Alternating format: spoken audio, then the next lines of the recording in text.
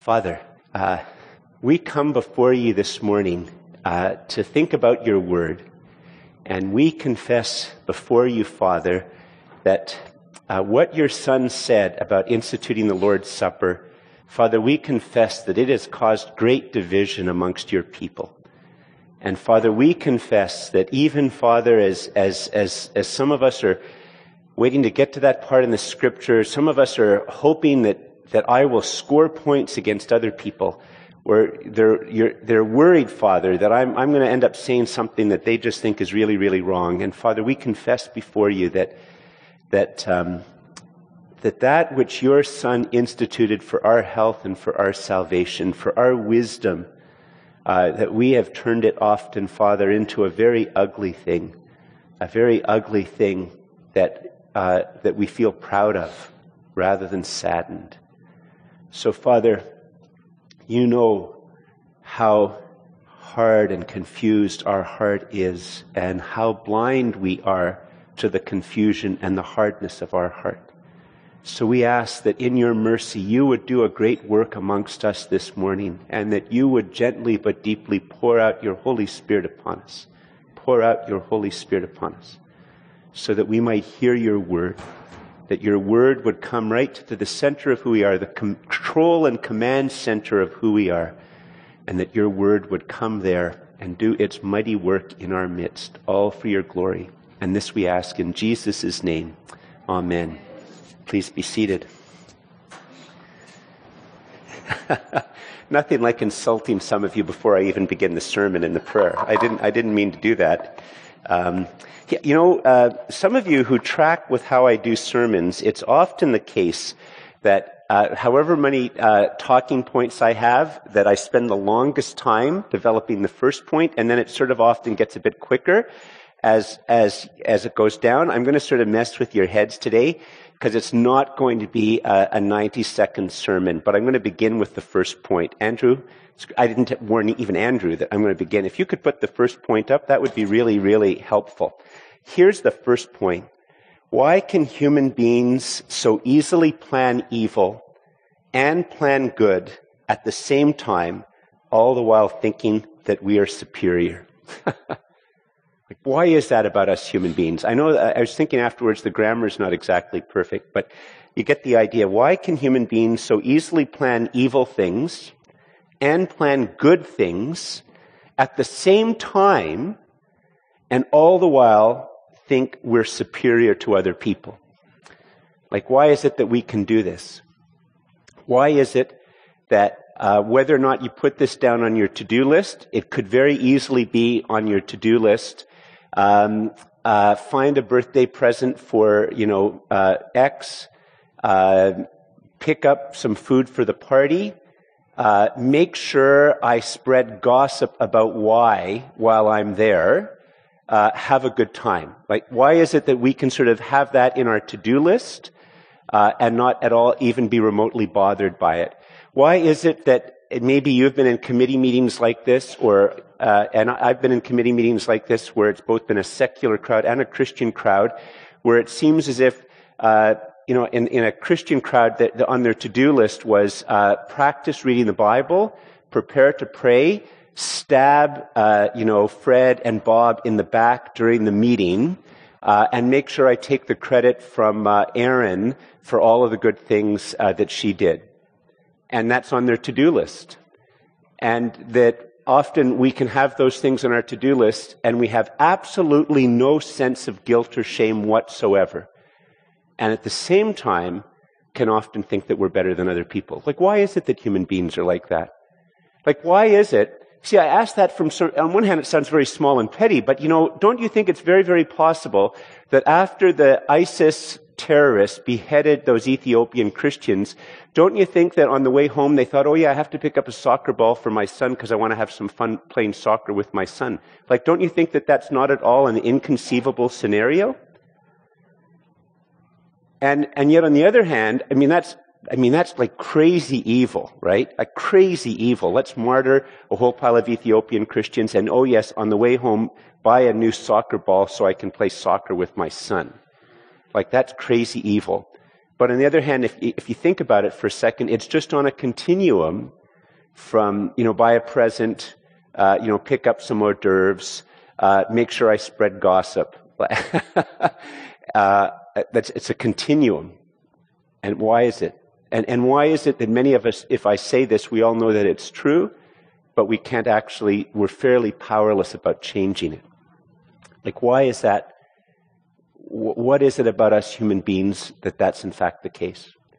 Like, I mention all of this because if we're not aware, it's very interesting. The Bible brings this dynamic out very, very clearly in a very, very powerful way.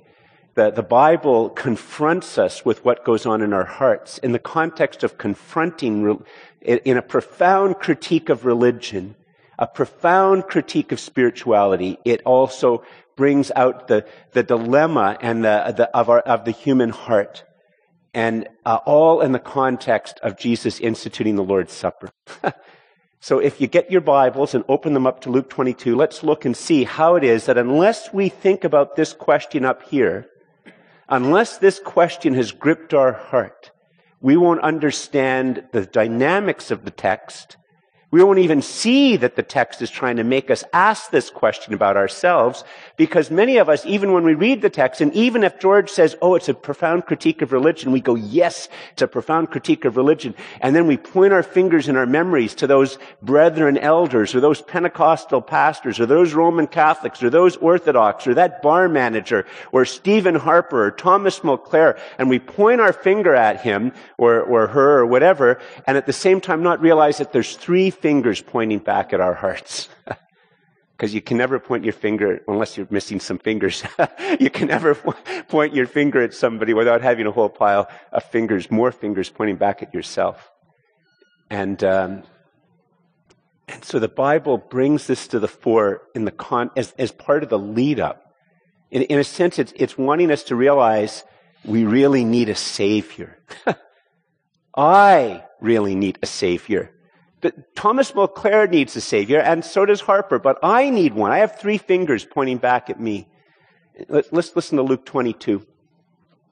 Now the feast of unleavened bread drew near, which is called the Passover, and the chief priests and the scribes were seeking how to put him to death, for they feared the people. This is a very powerful verse. Just a few verses, and I have to confess the first few times I've read through it, and many other times before in just my devotional reading when I've read through it, it's like you skip through this part to get to the good stuff, okay?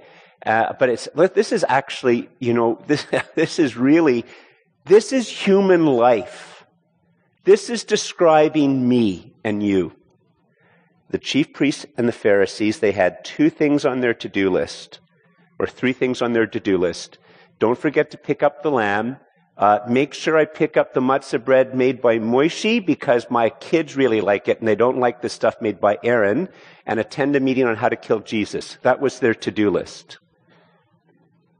And that's what it says. Now the feast of unleavened bread drew near, which is called the Passover, and the chief priests, it's very religious, scribes, could have been religious, could also just been professional people, the hipsters of the day, I don't know, like the spiritual, not religious people. We're not as much into the ceremonies, but we really know the Bible. We're really into words, and we're really into the meaning of words, and they're spiritual people, and they're seeking how to put Jesus to death. Why are they seeking to put Jesus to death? Because they feared the people. You see, what do they fear? The people? They fear the people because they think the people will get it wrong about Jesus. And so why do they fear the people? They feel that they're afraid that the people are all stupid. They're smart. The people are stupid. And the bigger the gap between how smart you think you are and how dumb you think other people are is the size of your worry as you go through life for a whole pile of things. That doesn't happen to any of you at all. None of you are worried about different political things. Like, none of you are worried that Mulcair will get elected. None of you are worried that Harper will get reelected. Like, none of you. I'm sure that we're talking about Americans or something like that in the next election. We're not talking about Canadians. We're not talking about people who come to church. We're not talking about people in the bars and people doing yoga, right now, or in the coffee shops. Folks, this is how human life works. And we're not even often aware of it. The more that we think that we've got it right and that we're wise and smart, and the more we think that people got it wrong, and we're at the same time completely and utterly blind of the fact that we think that somehow or another, out of all the people on the planet, God has anointed me or you with this special knowledge. And there's all this herd of independent minds, and we worry and we're afraid. Gosh, it's too bad the Bible doesn't talk about real life, eh? Too bad it doesn't address our hearts. That it's just boring. You see, we're so blind of what goes on in most of our lives that we don't even recognize ourselves here in the text. But that's exactly what's going on. See, that's why we have to ask ourselves the question, why can human beings so easily plan an evil thing and plan a good thing at the same time, all the while thinking we are superior, like they're doing? Because they're afraid of the people. They think the people are stupid.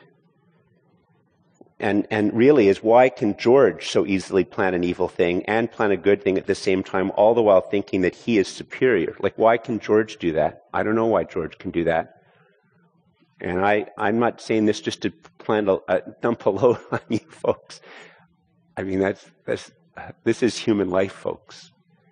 This is what Buddhism has to deal with, Hinduism, Marxism, spirituality, atheism, agnosticism. If these systems of thought can't actually articulate real human dilemmas and real human problems and have something to address them, then why do we follow them? So the question is, can Christianity actually both unveil this issue and actually speak into it? Both confronting us to humble us, but at the same time promising some type of realistic hope.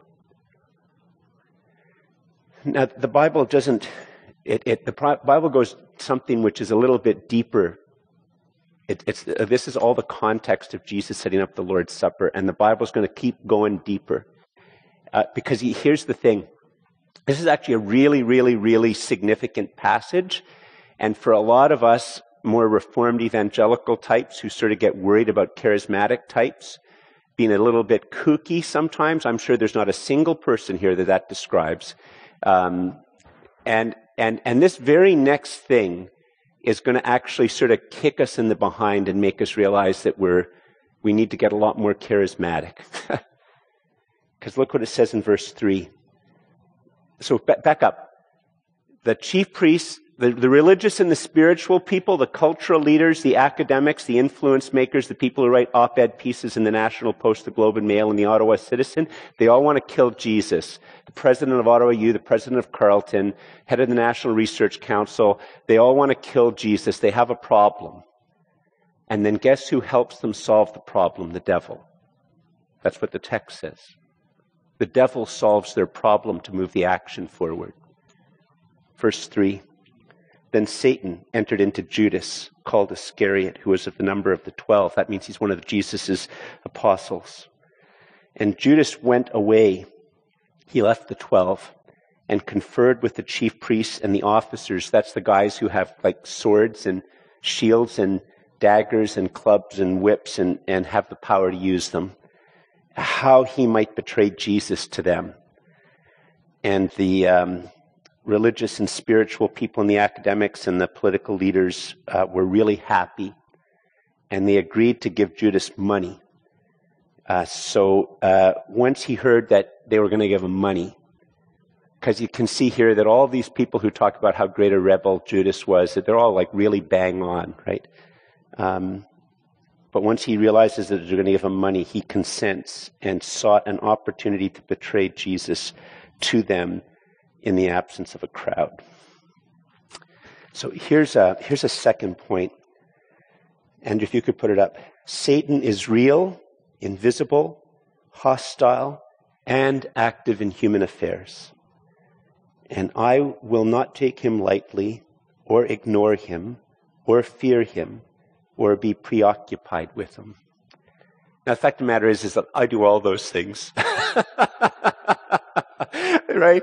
I mean, there's sometimes, I don't think I ever fear him. I've been too well taught in the Bible to fear him, right? Although the first time I ever actually dealt with somebody that I believe was probably demon-possessed, it was a very intense emotional experience, and I did feel I felt some fear of my physical safety, not my spiritual safety, but I actually felt some fear of my physical safety when I confronted him.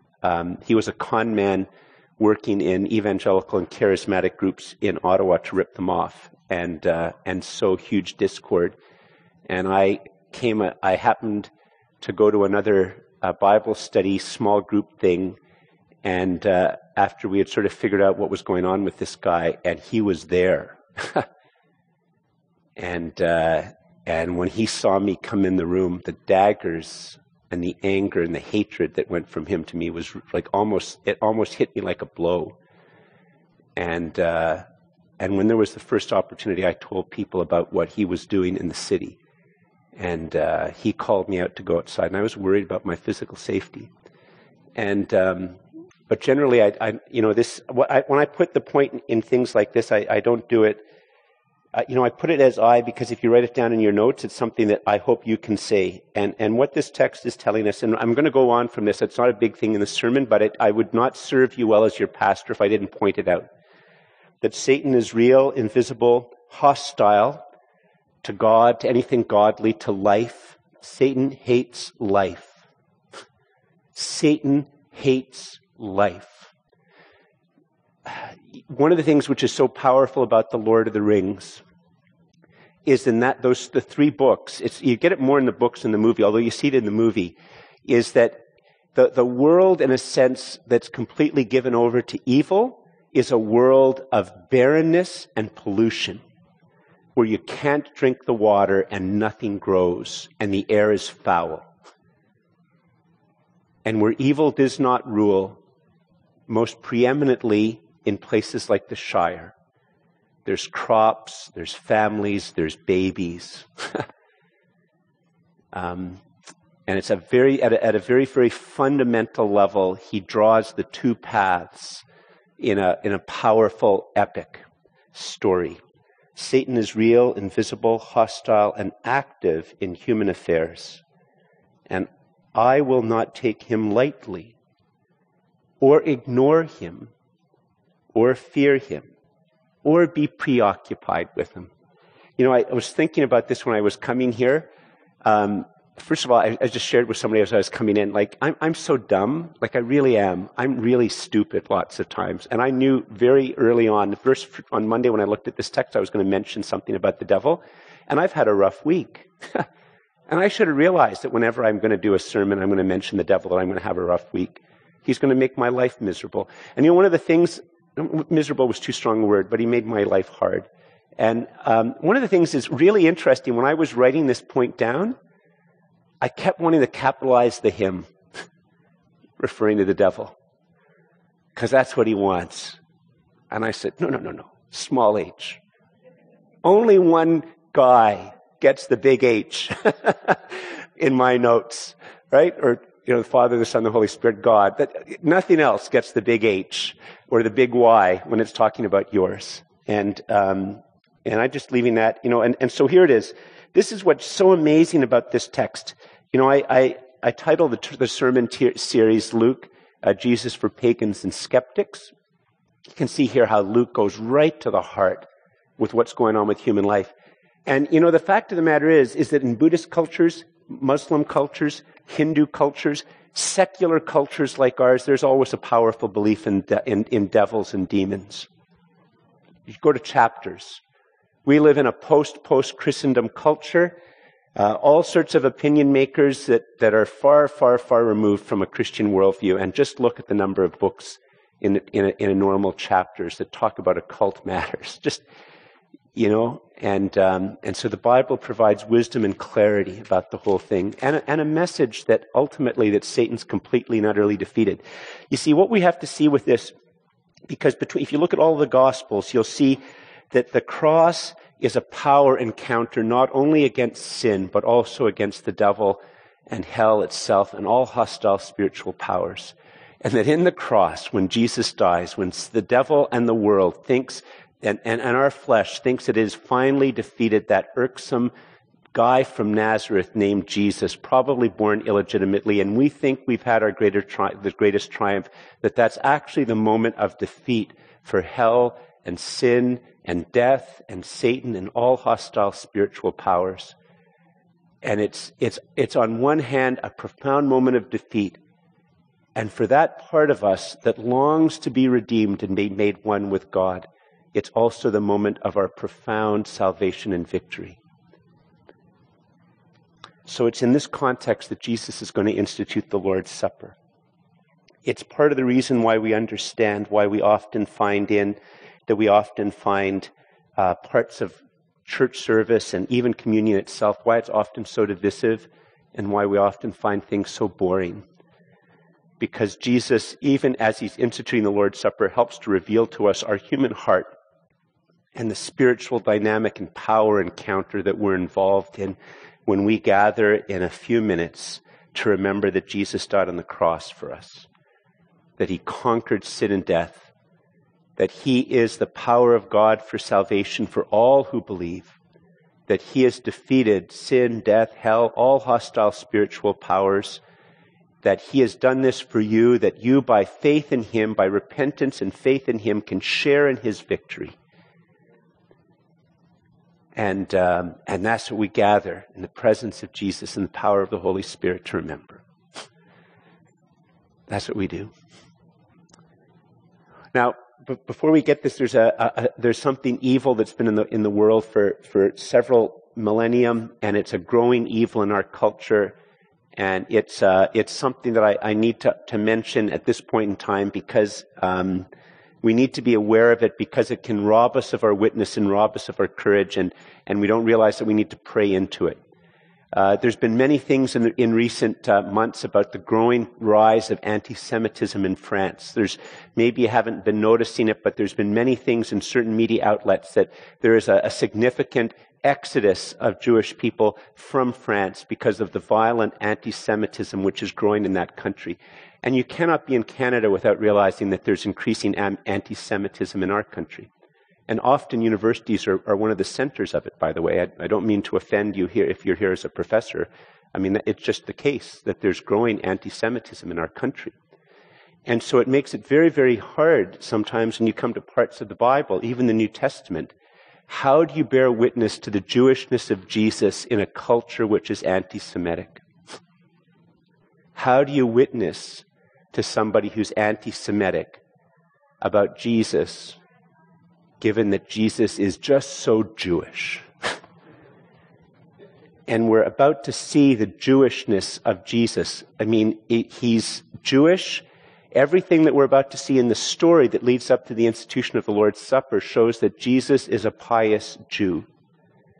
And that even as he institutes this thing, which has become one of the two main things that Christians are to do, baptism is the other one, and the Lord's Supper is the other one. It's to mark us as Christians. We are to do it for our soul's health, for our communal health, to bear witness to Jesus, to proclaim Jesus. We are to do Holy Communion, and Jesus institutes it in the context of a Jewish festival and feast.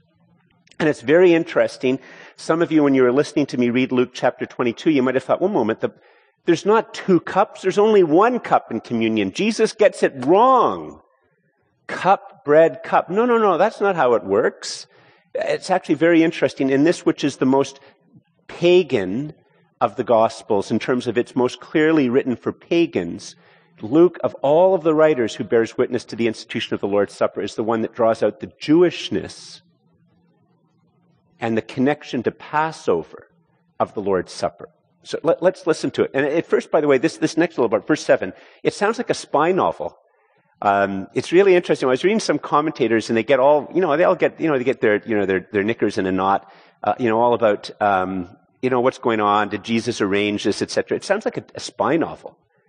Go to the corner of here and here, light a cigarette, look down, a tall, dark stranger will come and talk to you, and then you go to a bar and you'll meet it sounds just like a spy novel. Here's how it goes. Verse 7. Then came the day of unleavened bread. I'll talk about this in a moment, on which the Passover lamb had to be sacrificed. So Jesus sent Peter and John, saying, "Go and prepare the Passover for us, that we may eat it." So Jesus gives Peter and John this command. So they say to him, "Where will you have us prepare it?" Like, they might have even been a little bit frustrated. Historians believe that the population, the year-round population of Jerusalem around this time was probably about 30,000 people. And for Passover, the estimate of the number of pilgrims that would swell the city of Jerusalem, that they estimate that somewhere between 85 to 125,000 pilgrims would come to Jerusalem for the Passover. And of course, many Jewish people, they would also have, in that culture, it would be a profound hospitality culture and also a culture for making money. Nothing wrong with that. Nothing disparaging about that. So they would have rooms and stuff like that. But the disciples were probably really worried about, where are we going to celebrate the Passover? Okay? So whether Jesus just does this through, whether it's a God thing or whether Jesus, that doesn't matter. But what's going to happen now is it's going to sound like a spy novel, right? Verse 10. Jesus said to them, "Behold, when you enter the city, a man carrying a jar of water will meet you." Pause here for a second. This is a really hard thing. Until I looked at commentaries, I didn't know this. The reason this is a significant, you say, if you said in Ottawa, okay, walk down to the canal, and when you see a man carrying a water bottle, follow him. You'd see so many men carrying water bottles, you'd go, what do I do? Okay, in this culture, carrying a water jar is woman's work. The man would have stuck out. The man would have stuck out. And so back to verse 10. He said to them, "Behold, when you have entered the city, a man carrying a jar of water will meet you. Follow him into the house that he enters, and tell the master of the house, 'The teacher says to you, where is the guest room where I may eat the Passover with my disciples?' And he will show you a large upper room furnished. Prepare it there." And they went and found it just as he had told them, and they prepared the Passover. And when the hour came, he reclined at table, and the apostles with him. And he said to them, "I have earnestly desired to eat this Passover with you before I suffer." And earnestly desired it's a good translation, but it's this is a profound emotional experience for him. The original language communicates that this is a profound emotional experience, a deeply emotional experience for Jesus to celebrate the Passover with his disciples one final time. And, and by the way, what we have to do when we read the text in a culture which is increasingly becoming anti-Semitic, we don't hide the Jewishness of Jesus. And we just need to pray that God knew what he was doing when he had a text like this written. And we just have to pray that God will touch hearts. That God will touch hearts. That maybe he will use this text to make a person aware of prejudice. Because as you and I know, for those of us who have prejudices are a very, very, very deeply persistent sin that we are blind to in ourselves. It's deeply human. It's not a white problem or an Asian problem or an African problem. It is a human problem to have prejudice. And it is almost always hard for us to recognize it in ourselves. And maybe that's why there is a text like this, and maybe it will be something like that that will touch our heart to make us realize that we need a Savior. And so we just need to trust God and pray and have courage. Anyway, back to the text. I have, with deep emotion, he tells them, and the disciples would have known that Jesus was deeply emotional. "I have desired to eat this Passover with you before I suffer." Once again, they don't know he's about to die. Judas knows he's about to come to a really bad end sometime really soon. He's got the dough, got the promise of the money, but they don't know.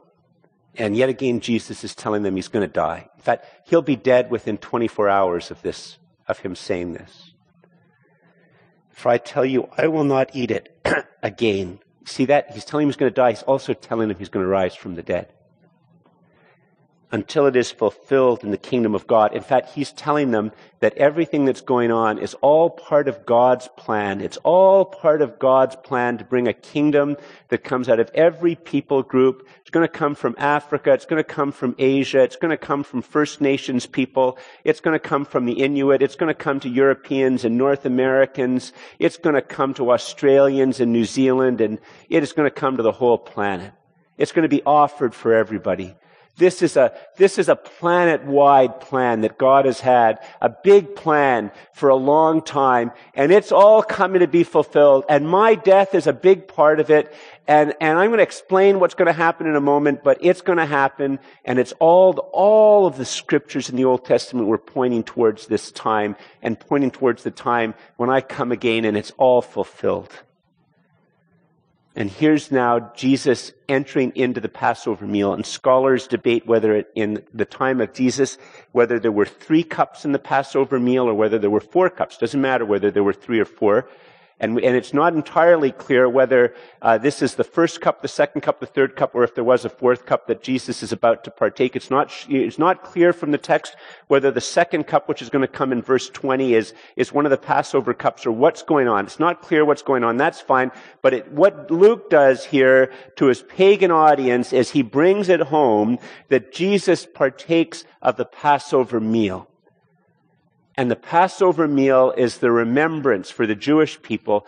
Exodus 12. It's in the Going Deeper notes. I give you the reference, and it's the promise that God has said that he would deliver his people out of bondage and slavery in Egypt and bring and win a people for himself. And he does not pick the smartest people, the wisest people, the most virtuous people. It's an act of grace, and that's why ordinary people like you and me can be called to belong to Jesus. If you're worried that you're not smart enough, spiritual enough, unspiritual enough, rich enough, together enough, that's entirely good. God has never used those criteria. He calls people because he's love, not because of our excellencies.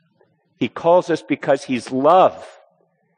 And so God calls Israel out of slavery and bondage in Egypt, and he says to Pharaoh, he even tells Pharaoh what he's about to do, that the firstborn will die, and nobody takes any action, and the people of Israel, they gather into the house, and before they gather into the house, they kill a lamb. The lamb dies in their stead, and they take the blood of the lamb, and they put the blood of the lamb on the entranceway into the house. And they enter into the house eating unleavened bread and the lamb that has died on their behalf. And God comes in wrath and judgment against all slaveholders, all who keep people in bondage, all who oppress others, all who are people exactly like us. And God comes in judgment and kills the firstborn. And when he sees a house which is covered by the blood of the Lamb, his wrath passes over them because the Lamb has borne the judgment that the people deserve. And God's judgment does not fall on them. John's gospel is introduced by John the Baptist telling his disciples, "Behold the Lamb of God who takes away the sin of the world. Behold the Lamb of God who takes away the sin of the world." The true and greater Lamb of Exodus 12 enters into human history and ministry with the words of John the Baptist. The true and greater Lamb of Exodus 12 walks among us. The true and greater Lamb will die upon the cross.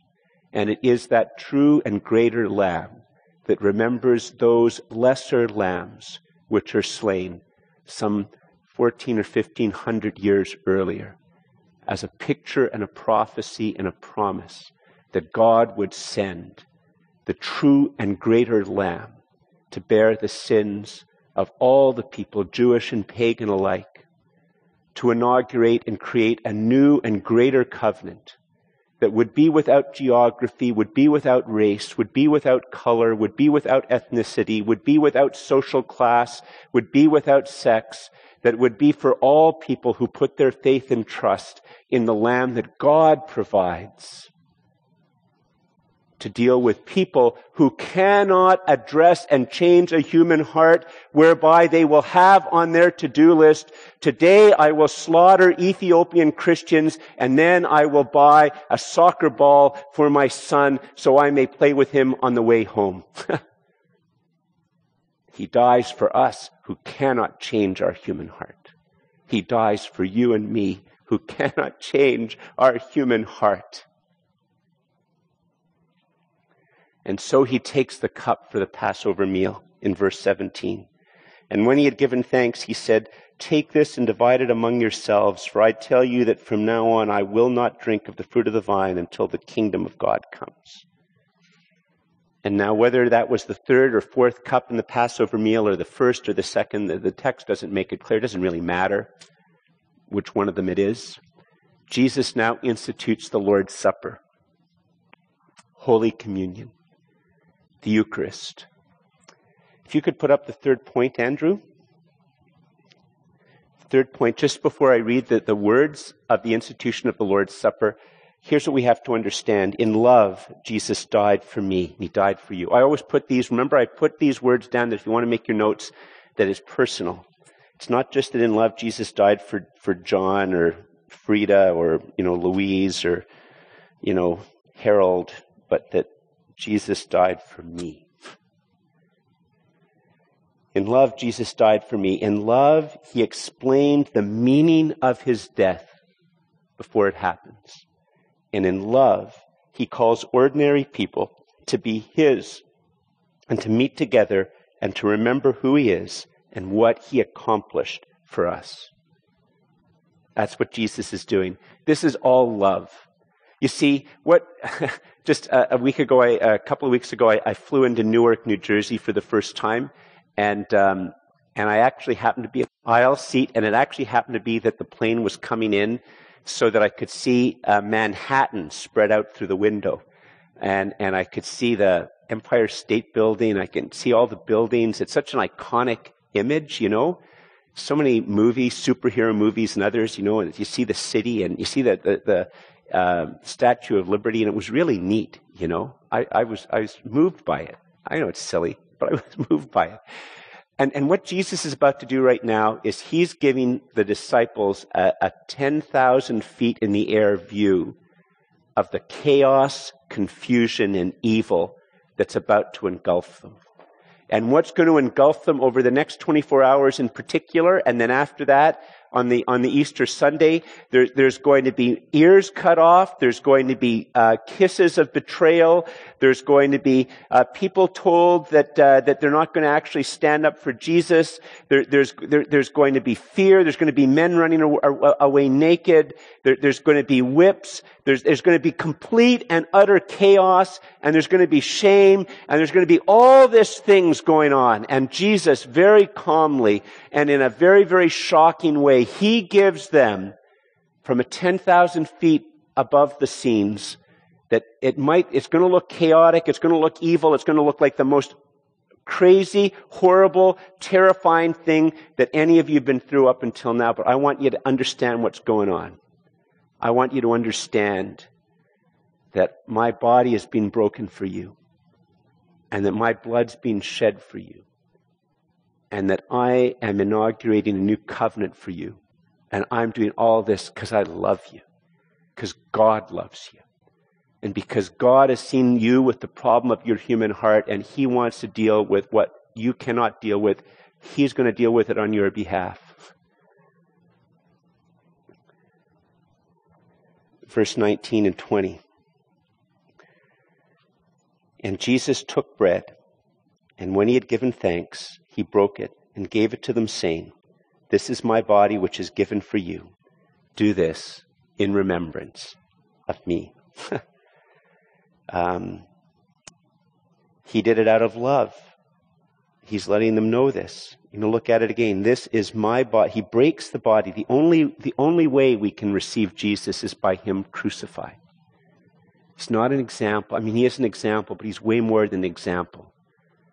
He didn't break his body to be an example, although his breaking of his body grounds us understanding, taking so many risks and being willing to sacrifice for others, as the gospel grips us, it starts to model for us and shape for us a way that we are to understand how to make marriages work and families work and churches work and life work, that there needs to be sacrifice. Somebody has to be the one to turn the other cheek. Someone has to be the one who will just bear in themselves some of the pain and actually be able to forgive.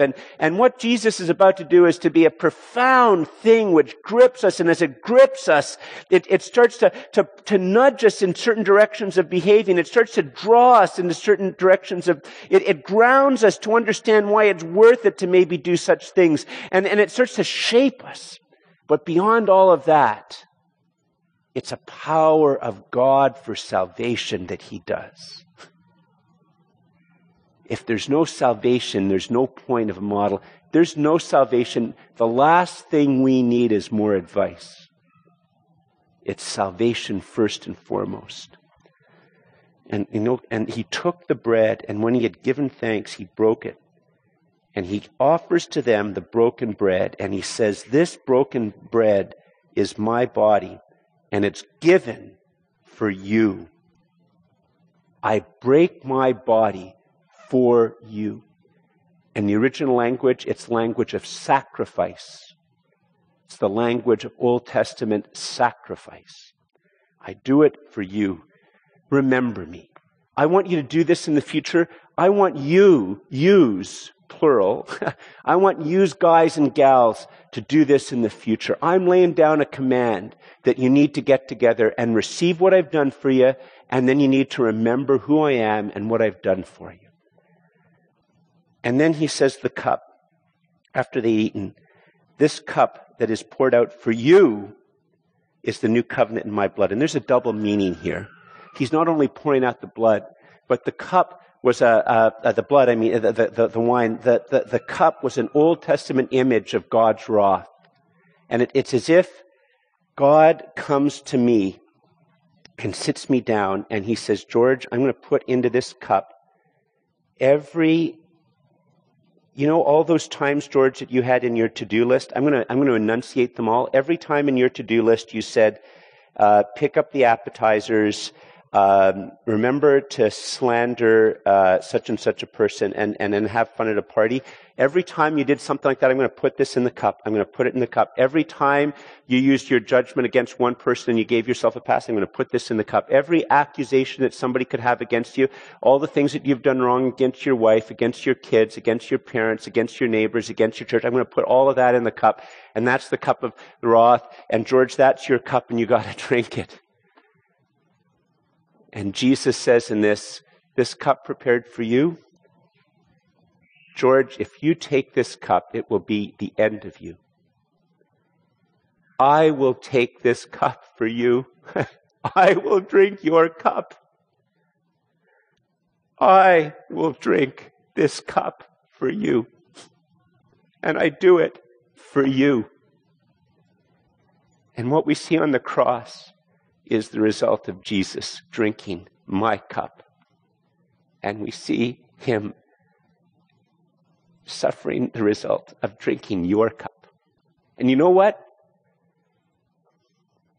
The people you see on the street out there, he drank their cup too. They just don't know about it. That's why people want to go to China. It's why they want to go to India. It's why they want to go to Africa. It's why they want to go into the punk community and the hipster community, and they want to go into the gay community, because he drank their cup too.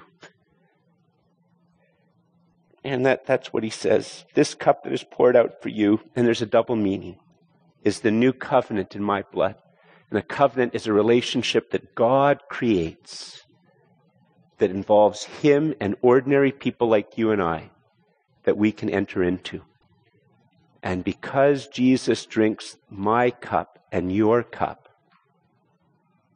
and dies on the cross, we can enter into, when we receive what he's done for us in just penitence and faith, we can enter into a new relationship with God. Just, could you put up one more point, Andrew, and then we're going to get to some practical things and then we'll end. Here's the thing. Luke tells the real story of the real God acting with real grace for real people in real need in real history, where his real son really died to really inaugurate a real covenant that I can really enter into and really live in. That's what he does. And that's what we remember. That's what every sermon should be about on one hand. And that's what we remember when we celebrate the Lord's Supper. That Luke tells the real story of the real God acting with real grace for real people in real need, in real history, where his real son really died to really inaugurate a real covenant that I can really enter into and really live in. Have you entered that? Have you recognized that Jesus has drank the cup of wrath that you deserve? There's no better time than today to have Jesus as your Savior and just say to him, Jesus, I don't know the words. I know there's supposed to be the sinner prayer. And, I can't even remember the sinner's prayer. He says, I'm a sinner, be my Savior. You say that, he'll figure out the math. You don't have to figure out the right word. Just say, Jesus, I'm a sinner, be my Savior. I want to be yours forever. There's no time better than to pray that prayer if you've never prayed it before. A couple of other things just in closing. How do we live in light of this? How do we live in light of this? First thing, Andrew, if you could put it up. We need to get honest with God, and we recognize that anything I do can become religious or spiritual and then work to immunize me against the true and living God. Anything I do can become religious or spiritual and then work to immunize me against the true and living God. Anything I do. It can be my devotions. It can be church. It can be good things like caring for your kids. It can even be things like speaking in tongues. It can become a way to immunize us. Anything. The problem isn't that you can't sort of say to God, why didn't you give us something better than Holy Communion? You see, we have to remember how this sermon began about what is it about the human heart that it can plan evil and plan good and feel superior at the same time and be completely and utterly blind about it. The fact of the matter is that every good thing that God does and gives us is something that we can twist and we can break and we can pollute. And that's why we just have to start to be honest with God that, God, I really need a Savior. I came to you, Jesus, the first time. When I came to Jesus and gave my life to him, it was just because I had this sense of needing something more. I didn't really understand how broken I am, how much I needed a Savior. And we just need to call out to God, Jesus, I really do need you as my Savior. I really do. And then just a final thing. If you could put up the final slide. Just a couple of things to help you when you receive communion. Choose to remember that Jesus died to reconcile you to the living God, me to the living God. We're going to be receiving communion in a few minutes. Just say, Jesus, I don't know. I have problems. My mind's confused. I'm really angry at this person. I can hardly focus. My emotions aren't in line. Jesus, I just want to be honest with you about these things. But Jesus, I know that you died on the cross for me to reconcile me to God. And say that to him. And then secondly, choose to say thank you to Jesus for who he is and what he did. And choose to not seek particular emotions.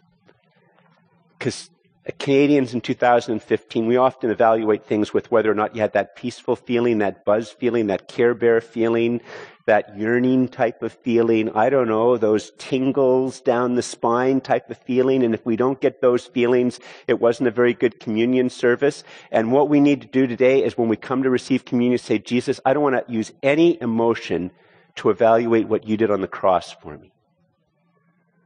Jesus, you know how hard it is for me not to be all about me when I'm supposedly remembering you.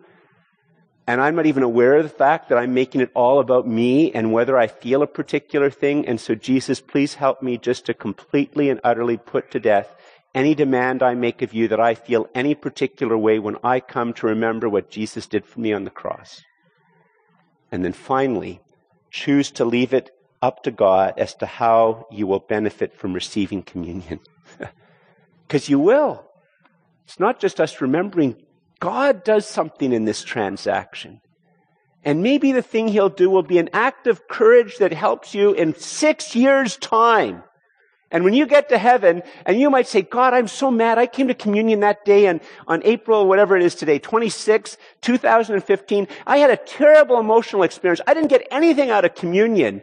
And then God just says, oh yeah, that act of courage that you just did 5 years later, that was grace that came from communion then. Like, why do you think I have to give you something right that instant? I'm God. I got this covered. I have it figured out. Give up control, George. Stop thinking you're God, George. Let me be God in your life. Transform communion if you do these 4 simple things. Choose to leave it up to God as to how you will benefit from receiving communion. Then really there was one more. I can't do this. Help me, Jesus. Help me. I'm so weak. I forget. Help me. Lord, have mercy. Please stand.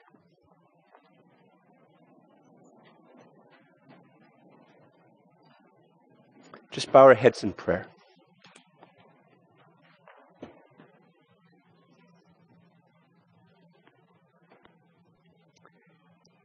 Father, if there's any here who've called out to you for the first time, I'm a sinner, you're a Savior, please be my Savior and never let me go. Father, I ask that your Holy Spirit would just flood into that person and seal him or her for yourself and keep them yours and just launch them in a new covenant life, a new relationship with you. Father, we thank you for Jesus. We thank you that he drank the cup that was poured out for us. We thank you for his death upon the cross. We thank you that he is the Savior. We thank you that he's Jewish, that he is a Jewish man dying on the cross for the world, that he is your son. Father, we thank you for Jesus. Help us to never be ashamed of him, never be embarrassed about him, never be ashamed or embarrassed about what he did for us on the cross. Help us, Father, to be gripped by the gospel. Make us disciples of Jesus, gripped by the gospel, living for your glory. Father, this is the cry of our heart. And we ask this in the name of Jesus, your Son and our Savior. Amen.